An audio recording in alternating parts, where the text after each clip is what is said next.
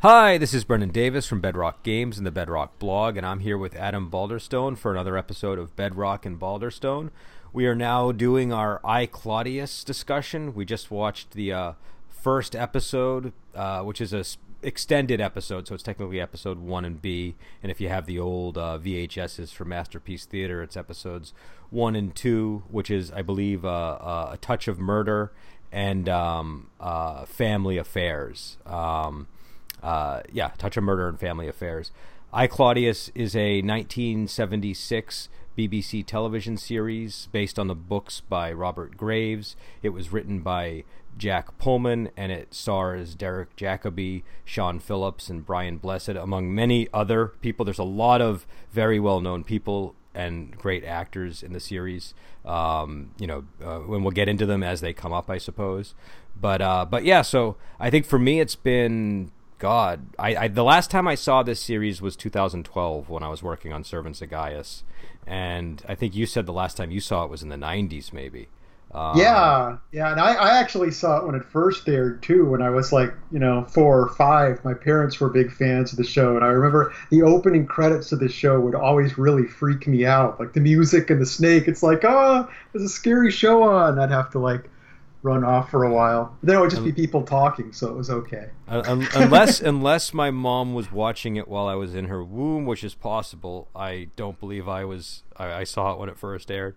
I first saw it actually, I think in the 90s. I think that's when I first became aware of it. I got into really deeply into Rome in high school, and somehow I don't know how I stumbled on the series at some point, and then it turned out that I had a cousin in the family who, like when it aired, he was a huge I, Claudius fan, and he was one of these guys that was he didn't scream I, Claudius fan the way that he's sort of a contractor type who drank coffee and smoked and laughed a lot and didn't and then I remember I was watching I, Claudius, and he came in and he was like, oh, that Livia, she's something, and it turned out not only did he know everything about the show, he knew like everything about Rome, and Wow. I discovered this guy who I didn't really know that well turned out to be like one of the one of the people in our family who really knew a lot about history in that period, and so I always think he passed away a few years ago, so I always think of him whenever I watch the series.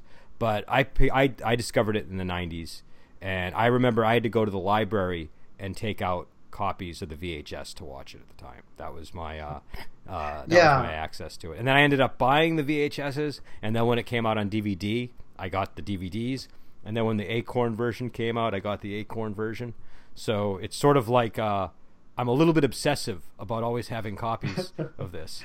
Well, I think Library in the early '90s was when I first really watched it as someone who could follow it, because I saw it at the library. I'm like, whoa, it's that show that used to freak me out when I was a little kid. I'm going to watch this. So I imagine maybe that was when the VHS release came out or something, would be my guess, because that's when it hit my radar again.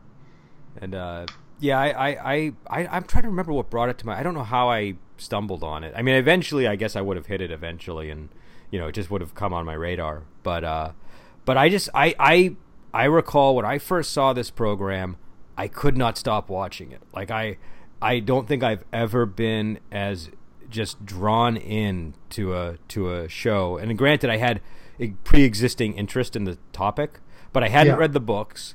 At that point, I read the books after I saw it, and I had seen plenty of things Roman that didn't appeal to me, and I think what worked about it so much was the fact that it wasn't like a lot of the other Roman entertainment that you normally find. It was so much more focused on the characters and just the little tiny details of all this court intrigue that. I don't know. I remember like racing to the library to get the next video so I could continue the story, and being like really sad when I got to the end, like it was over, and I was never going to have that same experience again. And I never have that. Like I'm not that type of person with movies. Like I don't get that. I've never had a film or a series affect me as much as this one did for whatever reason. but again, it's been a while, and so I think we were both commenting to each other how surprised we were that it was still burned in both of our minds when we saw it. Yeah, when I sat down to watch it, I couldn't have told you like point by point what happened in these episodes. But every time a scene would open, I'd be like, "Oh, it's this scene. I remember. I know what's going to happen here." And it was great. Like it was just exciting watching it all unfold again.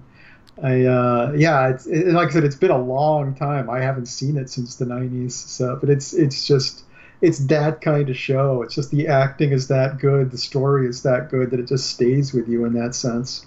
And so in these first episodes, they're really kind of. I mean, the big thing that we're sort of getting introduced to is number one, Claudius isn't even born yet. He's we see Claudius because he's writing his history of his family and he's reflecting on the past, and so we see an aged Claudius played by Derek Jacobi. But I think a lot of the attention is really given to Livia, Augustus's wife, and her plotting behind the scenes to place her son Tiberius as the successor.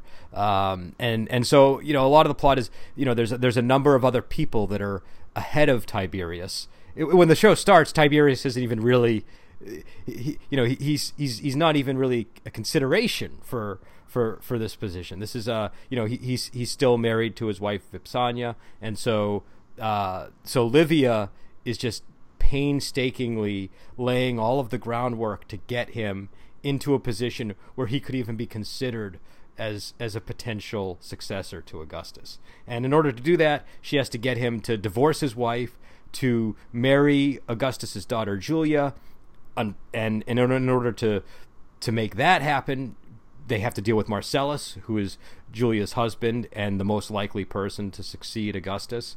And then she also has to deal with Agrippa.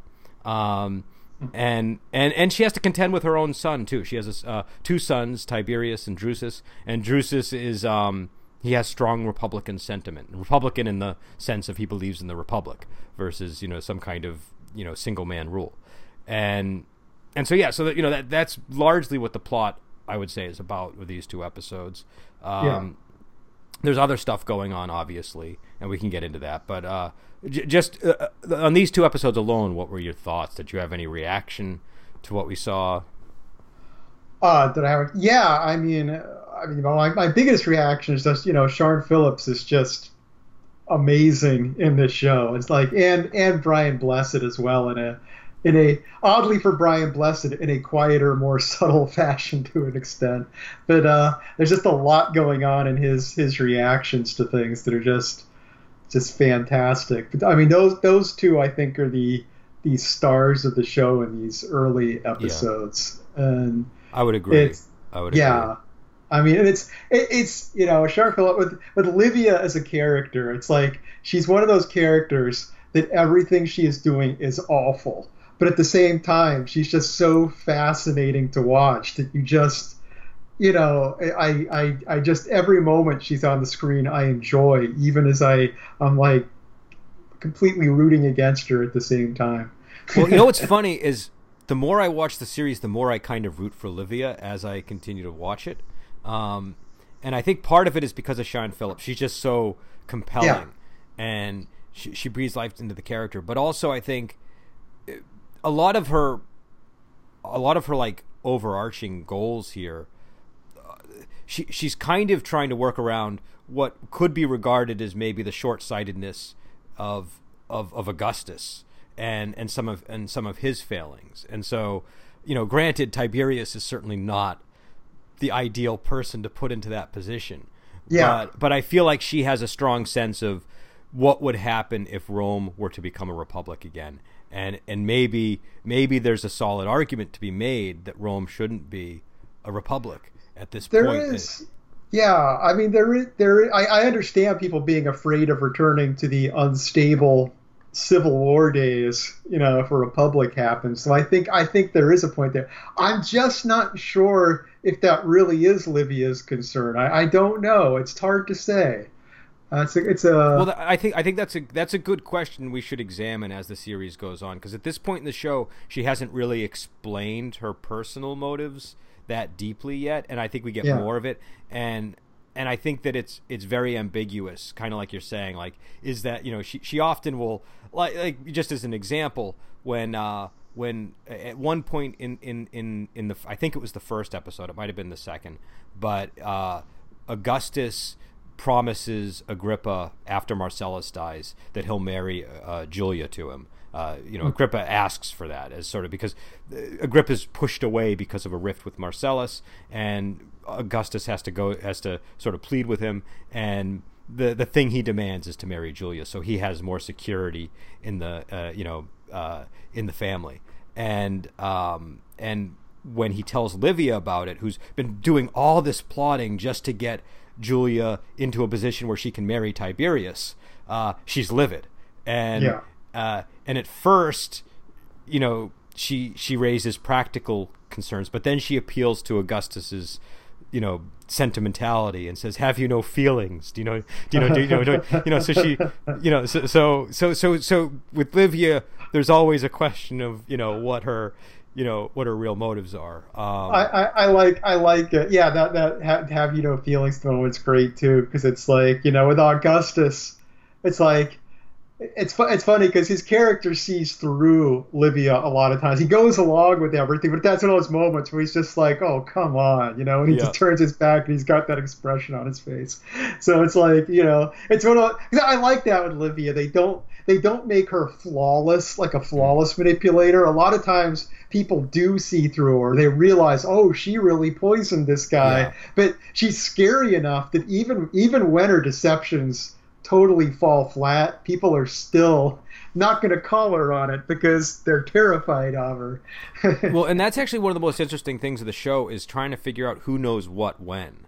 Do you know what I mean? Yes. You kind of, like, you know, Tiberius has kind of figured things out. The moment that at one point Drusus is injured, and he's in on the, like, Germanic frontier, and he's commanding, I think, like the Western legions or something, and he injures his head, and he eventually injures his leg when a horse crushes it, and that leads to his death. And Drusus is important because he's Claudius's father, but Livia says, "Oh, I'm going to send my doctor to him," and you see there's a look on Tiberius's face. Yeah, he already knows what that means. and so, you know, and I think with Drusus, he's not as aware. Like, he knows his mother. He has strong negative feelings towards his mother over a number of things, but you don't get the sense that he suspects the depths of it to the degree that Tiberius does, at least until the very end. And so I find that part of the show pretty fascinating. But back to Augustus, I think number one, Brian Blessed, I think this is his best role personally. I mean, he's a marvelous actor in anything he's in, and as we all know, he's kind of famous for shouting. That's sort of his big personality. And here he gets opportunities to do that, but it's not like you normally see him. Number one, he doesn't have a beard, and I think we're so used to seeing him with a beard at this point. True. He kind of looks a little bit like Bruce Dickinson without the beard, I was noticing. But I can see that. Yeah, but he in an interview in one of the I think in the Acorn DVDs, he says that when he was playing Augustus, they had instructed him to just play him like a normal guy, and it's going to be everybody's reaction around him that makes it like he's even walking around, I think, in like just a tunic while everybody else is wearing like formal, you know, attire. And, you know, he's very casual. He just, you know, he's very relaxed, and that makes you realize just how much power he has. And so it really works, the performance. And like you were saying, he's got this thing where you see it in his eyes, where he knows things. People kind of play him like he's a little bit of a fool sometimes, like they think they've pulled the wool over his eyes, but he clearly knows, and he's just picking his battles very carefully. And, yes, and you see it in his eyes, and I think it's there's a lot of really good eye acting going on with Brian Blessed in this. But yeah, so I would say that those are the two standout characters for sure. But I would also say, who played Tiberius in the series? It was George Baker. Yeah. George Baker is, I think, very well cast as Tiberius also. He is. Yeah. I mean, it's not a flashy role because he's a brooding, sad person. So it doesn't have the same potential to be exciting, but it's very, very effective. No, and I think it's also like a hard role to play too. Like I feel Mm-hmm. like because he has to keep it at a certain level. He can't, and he's kind of a complicated guy. Do you know what I mean? Like we get a lot Yeah. of we get like through these. I mean, a lot of the focus is of course on Livia and her machinations, but there's a tremendous amount of care being placed into giving us a window into what motivates Tiberius at this point. And he's sort of at a turning point. He's this character who he knows he has a lot of darkness in him. And the thing I like about the Tiberius darkness is it doesn't feel like a lot of times in movies and shows you'll have characters who are consciously dark and it doesn't feel like real darkness. This feels like real dark, in part because you know about Tiberius and the historical figure he's based on, but also because of the way that he's portrayed here. You just get the sense that this guy has some deep issues. Just in the in the show they kind of connect it to him being Livia's son and and all that. But the things that are tethering him to the light are his brother Drusus and his wife Vipsania. And by the end of both of these episodes, those two things have been taken away. And the thing I like about that is you kind of always in the back of your mind throughout the series are wondering what would have happened if those characters had survived Vipsania isn't killed, but I mean he's forced to divorce her, and that is the thing that that's sort of one of the big things that breaks him. And so if he had been allowed to remain with her, and if his brother hadn't died, how would that have shaped his reign? Well, yeah, I mean, beyond that, a lot of these first couple of episodes, and I'll say I watched it edited differently. I watched it where it was the first two episodes were one episode in the original British version. It was split into two. So when I'm talking about the show, I don't actually know where the line between episode 1 and 2 is. So just to bring that up to everyone. But yeah, in these episodes, a lot of it is, how would things have been different if these people hadn't died? What would have happened if Marcellus had become emperor after Augustus? There's all these questions. And, getting back to the sympathy for Livia thing, it's like this time around, too, I was thinking, man, I'm really pretty glad Marcellus didn't become emperor based on the character he is in this, because he's just a jerk. It's like, it's like he isn't portrayed as sympathetic in any way. It's like out of all the people that die in this, he's the one that I was most like, yep, I don't care. He's not a very likable guy. He's kind of I don't know, he has a sense of entitlement in everything he does. And and he's got like, I don't know, just that look on his face is sort of, he's a little cocky, I guess you could say. Yeah, and all the horrible things he says to Agrippa over the Battle of Actium, and and it's kind of it's sort of couched, I think, a little bit in modern sensibility, the way that they do it, but it works. Where you kind of get the sense of it's sort of a feels like a boomer versus the World War II generation type of situation. That's true. Where Marcellus is very skeptical of Agrippa's claims to glory, and you sort of belittling the Battle of Actium and saying that it was a foregone conclusion and that it wasn't as significant as as Agrippa believes. And I mean, the way that it's done is tremendously insulting, and it's done at a banquet when they're honoring Agrippa with this boat cake in the shape of one of his ships, and a performance by Aristarchus, sort of dramatizing the battle. No, your analogy's good. It's like if some World War II veteran was at the Battle of the Bulge and talking about, that's a big thing about, the sacrifice bit. Like, you're like, yeah, the Nazis had already lost at the Battle of the Bulge. Come on, America was going to win. Big deal. Some of your friends died, whatever, but you were going to win. Who cares? That's pretty much the. No, and my grandfather was in that battle, actually. So well, and I think this is one of the things I also like about the show. they use anachronisms in a very healthy way. They do. The characters all talk kind of like, I mean, I guess it sort of just sounds like how people from England talked in the 70s. Do you know what I mean? Like, it's that kind of like it's very modern, but it makes it you don't feel out of time because a lot of the other stuff still feels so rooted in the source material.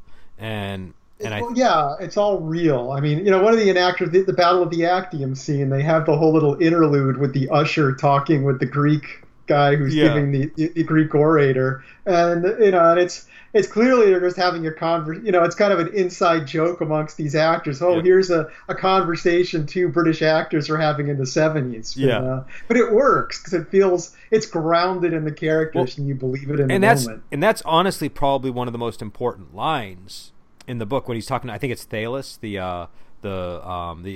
usher. He's just sort of announcing Aristarchus, and Aristarchus hears his voice and says, "What a voice!" And then and he's in front of Augustus and everybody, and he just turns to Thales and starts speaking to him, and it's a really interesting moment. But it ends where he says, I think Thales says something like, "The theater isn't what it used to be," and he says, I'll tell you something even more significant. It never was what it was. So something to that effect. So, or never was what it used to be. And it's funny. It's funny put in the context of the show, because it's the kind of conversation you'd be having in the 70s amongst British actors, but it's like that they were having the same conversation 2,000 years ago too. So I think also it's kind of a commentary on the cloudiness of the history too. Do you know what I mean? Like this is not, it's sort of, I don't know, it's like an interesting way to frame a historical miniseries, I think. But all those kinds of little touches and again, very interesting things going on with the accent. All of the Romans just sound like regular British people, but all of the Greeks have accents. Everybody else has accents that sort of feel authentic. And I think that's the thing that kind of helps you sort of feel like to identify with the Romans, and do you know what I mean? Just feel like you're, just sort of immerse yourself into into those characters. It's something you notice a lot in anytime people are dealing with Rome. I notice they do interesting things with accents. In this case, they are using British accents to make us identify more with the Romans. But it seems like in what was it? Was Ben-Hur the one where they had all the Romans have British accents and all the non-Romans had American accents, so that you would identify with the non-Romans? Because it's an American production there. Yeah. But and it was a particular kind of British accent. It was sort of the one that Americans would associate more with villain roles. Then sort of here we're getting more of like they sound like regular people. Do you know what I mean? It sounds like well, you're getting back to the anachronism and little modern touches here and there. I mean, one thing that makes this very different than your traditional, Hollywood historical epic blockbusters they used to do back in the day is that they would try really hard in those kind of things to make everything noble and and just this kind of sense of distance. You weren't watching real people, you were watching these historical figures, whereas this show is trying to take people like Augustus and just make them normal people going about their day, which it's the exact opposite. Yeah, and what that allows for is every once in a while the sort of marbled historical figure will rise to the surface, and it's really impactful. But much of the rest of the time, he's sort of, he has all of these sort of ridiculous sayings, which come from the books, where, faster than boiled asparagus, and, all these little things that he says that just sound like something silly that your father would say. He's just a very sort of, he feels kind of like your dad almost, or like an uncle, or he's that kind of figure here. I like the way he occasionally forgets how scary he is to people. The conversation he has with Drusus, where Drusus starts touching on returning to the Republic, and then he kind of realizes, oh, what have I said here, and Augustus has this moment of kind of being offended, then kind of pulls back and is kind of, oh, I see where you're coming. It's a very tense and weird moment that feels very, very real. Well, and that was and he was my enemy once too. Something. Yes. Like that. Yeah, that was a very chilling moment because he kind of, the delivery was very cold also. So, but then he backtracks from it. And yes. And with him, I'm always wondering when he does that, is it because he realizes how much power he wields and he's trying to sort of rein it back in, or is it because he deliberately wanted to send that message, but then he shifts gears very quickly. Like he can be angry and then he can smooth it over. And like you see that with Tiberius too, when he's furious at Tiberius and because he saw Vipsania again, and he's berating him, and he's like ready to throw him out of the family, and then he sort of warms up to him after Livia smooths things over a little bit. And he says, look, I get it, just not with Vipsania. If you have something else, we can look away from that, but not her. If you play fair with me, I'll be very generous to you. And a lot of what he's doing is just kind of trying to smooth over all of these family issues, and a lot of the grand political stuff is being managed by Livia at this, over the course of the episode.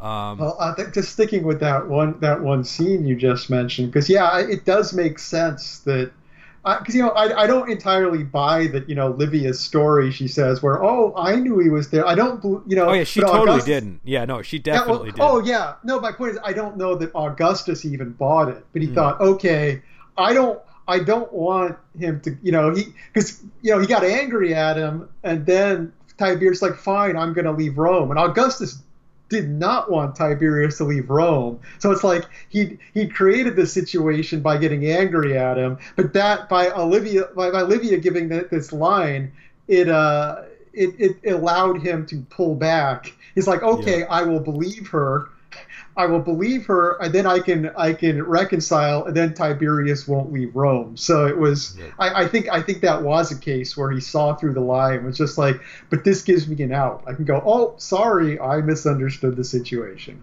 Yep, and also I just want to touch on some other characters.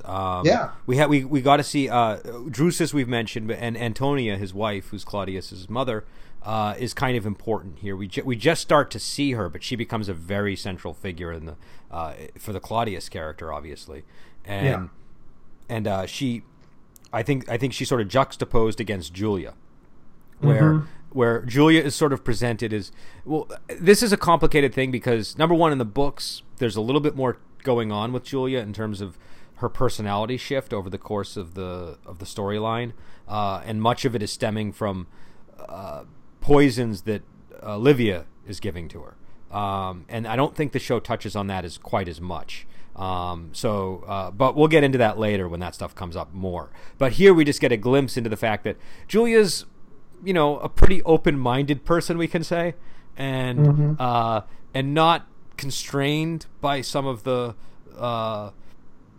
traditions and morals that Antonia is beholden to, and this is only strengthened when Drusus dies, it seems. And when Drusus dies, he's in camp, and she goes with him to the Germanic area, and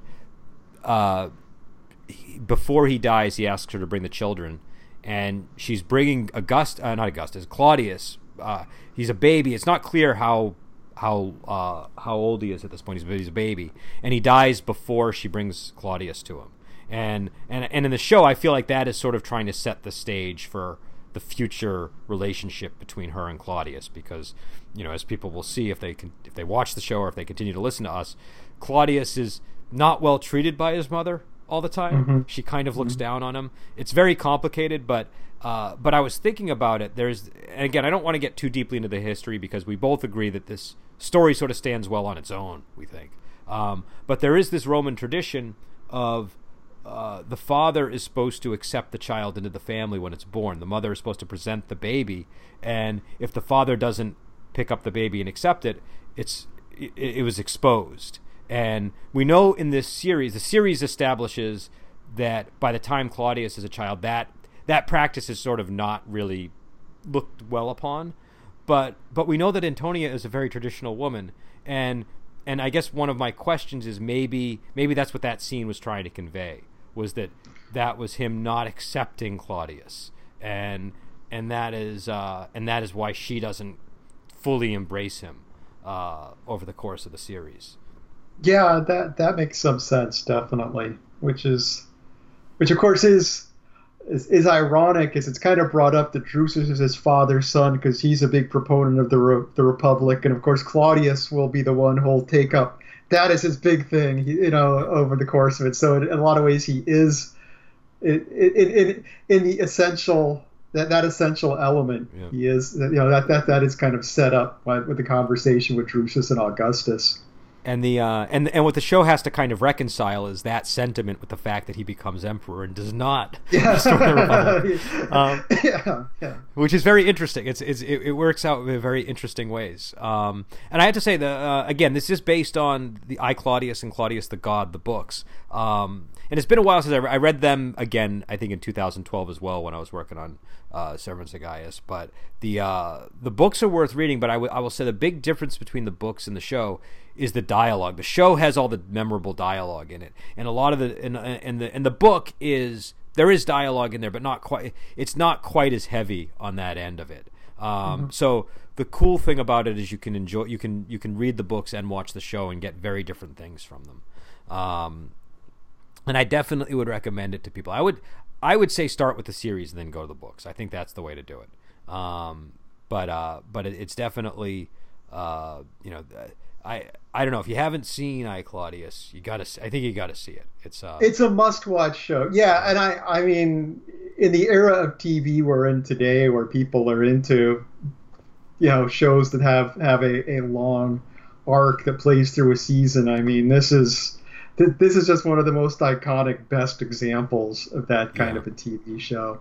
Yeah, I would agree. And also, you get, I mean, just to give people a taste of what they get to see Patrick Stewart with curly hair, playing a very, now he has not shown up in the show yet. He doesn't show up for a little while, but he's one of the most memorable characters. And it's just, I promise you, until you've seen Patrick Stewart with curly hair, you haven't experienced his full range of acting, I think. You don't understand.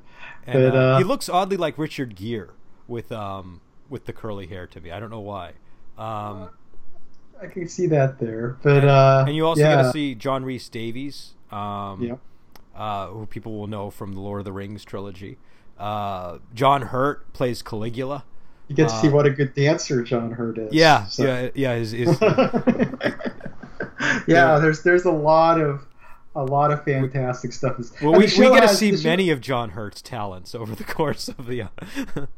And the show has a big historical sweep to it too. I mean, this takes place over generations. You're kind of, I mean, like I said, Claudius isn't even born. Claudius isn't even born at the beginning of this episode, but it will go through his entire lifetime till he's an old man. So you get a real sense of a very significant era in history unfolding from the top. And it's interesting that they do a lot of interesting things with Claudius being in the womb. Like, first of all, he's not even a thought when the show opens, because I think Antonia, they point her out very early in the first episode, and she's not even an adult yet. And then in the second episode, I think, is when we see that she's, we see her and she's pregnant with Claudius.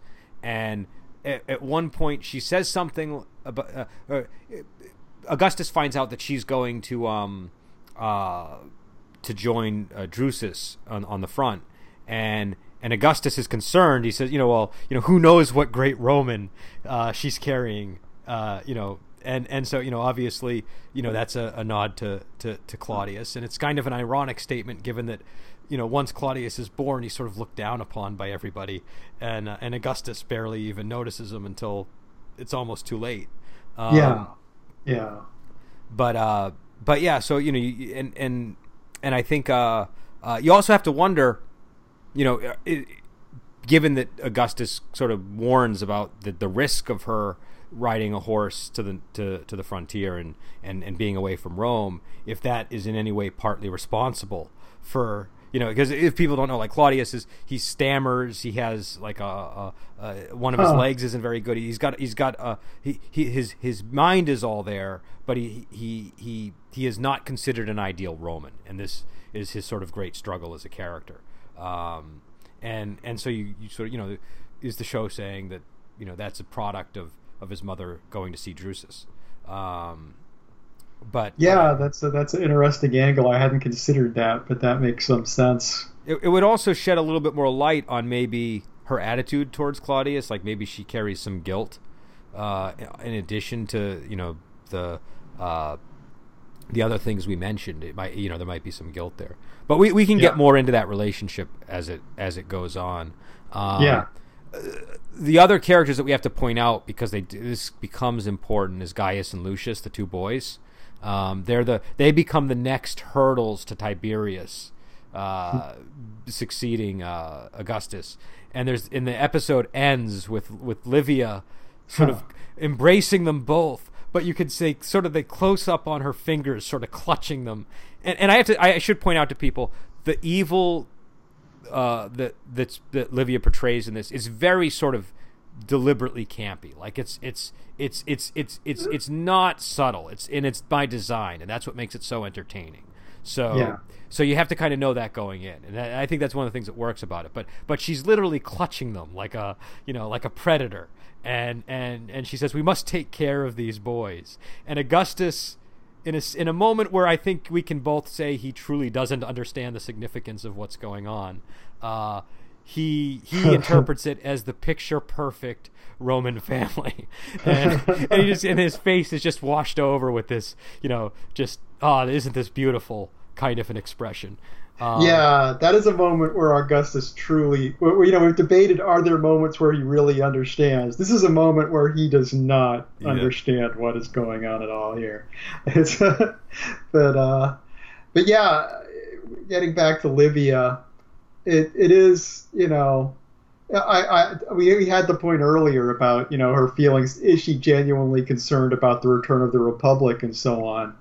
I'm a little dubious about that, because a lot of her actions, that she takes are actually potentially jeopardizing the continuance of the imperial system that Augustus has set up. Because as we saw when she killed Marcellus, it created huge riots for people demanding a return to the Republic if they weren't going to get Marcellus. So it's like she almost brought the Republic back through her attempts to put Tiberius. So it's like she's destabilizing the system in order to get Tiberius there. That is true, but I will say this in her defense. When Marcellus goes before the people at there's like they have some kind of inauguration for him becoming city magistrate where he hosts these games, and Augustus looks to her when Marcellus walks up and the crowd cheers, and he says, "I told you he was popular."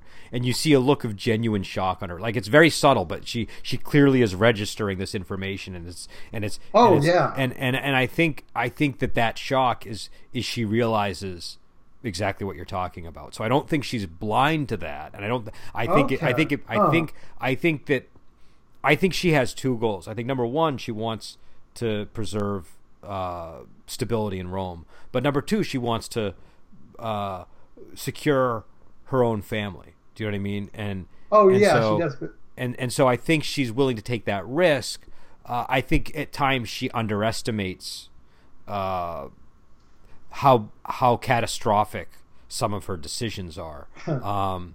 But I tend to be in the camp of, I think, especially given her history, I think the stability of Rome is something that is important to her. I think there's a line later in the series, but we can talk about it when it comes up. But when she talks about the civil wars, and she seems to be coming from a perspective of very first-hand understanding of just what it means. You might be right. I haven't watched the show in 20 years or so. So, I mean, there's things there might be things I'm forgetting here. Well, I think there's enough ambiguity that we might have disagreement over it. You know what I mean? Like, it could be... That's true. So I think it'll be interesting when we get there, because I don't think this show, for all of its lack of subtlety around how for humor purposes, people will say things in a very maniacal way, or in a it's just very clear that they're delivering a humorous line. Like there's a line where when Marcellus is sick and Livia is poisoning him, and Tiberius hasn't yet completely concluded that that's the case. She says to him, "Oh, I've been taking care of him personally." And Tiberius says, "Well, that's a shock to me. I never thought that you would have cared whether he lives or dies." And she's, "Oh, I care very much whether he lives or dies." Yeah. So, those kinds of lines are just peppered throughout the whole show. But for all of its lack of subtlety, I think that there are very subtle moments. Yeah, yeah. There is a lot of. You can miss some of the details sometimes. You don't see them until second or third viewing. Just a look in a person's eye and things like that. So I think yeah, because I interpreted the scene at the games where the he's very popular line and her reaction. I interpreted that as the moment where she goes, "Okay, I've really got to kill this guy." There's so I'm not saying I'm right and you're wrong, but I'm saying it's a point where we saw the same scene and we saw different things in it. And that's what's so interesting. That's why I'm saying for all this non-subtlety, that level of subtlety is present, and it allows for this ambiguity where, she could have been thinking that. My interpretation of it is she was saying, "Oh no, should I get rid of Mark? Should I be doing this?" That was my interpretation of it. And so, but again, I think we'll have plenty of fodder for discussing that as we go. I do want to mention one line that is probably my favorite from the whole series. I don't know why, but when Tiberius is talking with Drusus, and Drusus he gets his mom's not a nice person, but he doesn't get the extent of her evil ways. And Tiberius sort of grasps it at this stage. And Tiberius says, how is our mother? And he says, "Oh, they say a snake bit her once and it died." And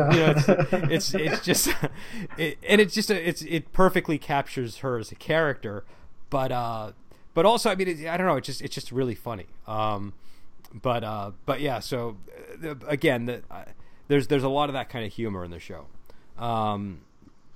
and yeah, so these are the first two episodes. What's the next episode coming up? We're gonna get so that's Waiting in the Wings, which will so that's quite a few years actually after the episodes we just saw. So that's AD 3 to 5, whereas I think Family Affairs ended around 9 BC or so. That's something that you got to see, that they do a really good job of advancing the time in this show and sort of indicating to you how much time has elapsed, but also showing the difference in the characters themselves. That this is now 9 years after the last scene or something, and the characters are slightly more gray, and one character is slightly more cold to another character, or their slip into alcoholism is deepened even further and further. You get a lot of that in this show. So I don't know that, I think we kind of knew what we were getting into sitting down to watch this show, so I don't think we're going to have any, there's no surprising, "Oh, I loved it" or "I hated it." But no, I love this show, and I can't imagine rewatching it is going to change my opinion of it, but it's always good to revisit. Yeah, and I will say one of the things I really liked about it, rewatching it, is the lack of subtlety sometimes in some of the things they were doing, because I feel like sometimes things are overly subtle now, and it was sort of nice being, no, we can emphasize that Livia just had an evil thought and do it in a humorous way, and everybody knows, but that's all right. Like that, I think it's healthy for shows to have a lot of tonal shift at times, as long as it's done in a smooth fashion. I mean, this can go from really disturbing and dark and dramatic to funny in the space of a couple of minutes, but the show manages it. It's the same with its levels of subtlety. It plays. There's a lot of range to this show. Yeah, no, I think the writing is some of the most solid writing I've seen in a TV series. Some of that might be nostalgia and sentiment for the show, but I also feel like the writing really holds up in this one. And so again, we'll be back on. We don't know yet. We'll watch the next episode. We're going to probably do we're going to do 1 or 2 episodes at a time. What do you think's the better bet here? I can do two at a time. Do you have a preference on that? I can don't go know. either way. Here's what I think we should do. I think you and I should talk about it, and we'll decide whether it's going to be better, because there's only 13 episodes. So whether it's better, or 12, whether it's going to be better to focus on single individual episodes or to do them two at a time, or mix it up from time to time. Sure. I think we'll need to, we can do it either way. But we'll be back on with more I, Claudius, and I think after that we were thinking of doing another Wuxia series, but this should be for the next several weeks. We'll probably be on I, Claudius, and this Friday we have Last Hurrah for Chivalry, and we'll have Deathblade on as a special guest. The Last Hurrah for Chivalry is an excellent wuxia film. I encourage people to check it out before we have the discussion, and then participate in the discussion with us, and send us your questions. If you have any questions about I, Claudius, if you have any questions about Last Hurrah for Chivalry, feel free to send them, and we'll try to incorporate them into the discussions as these things go on. And until then, we will talk to you later.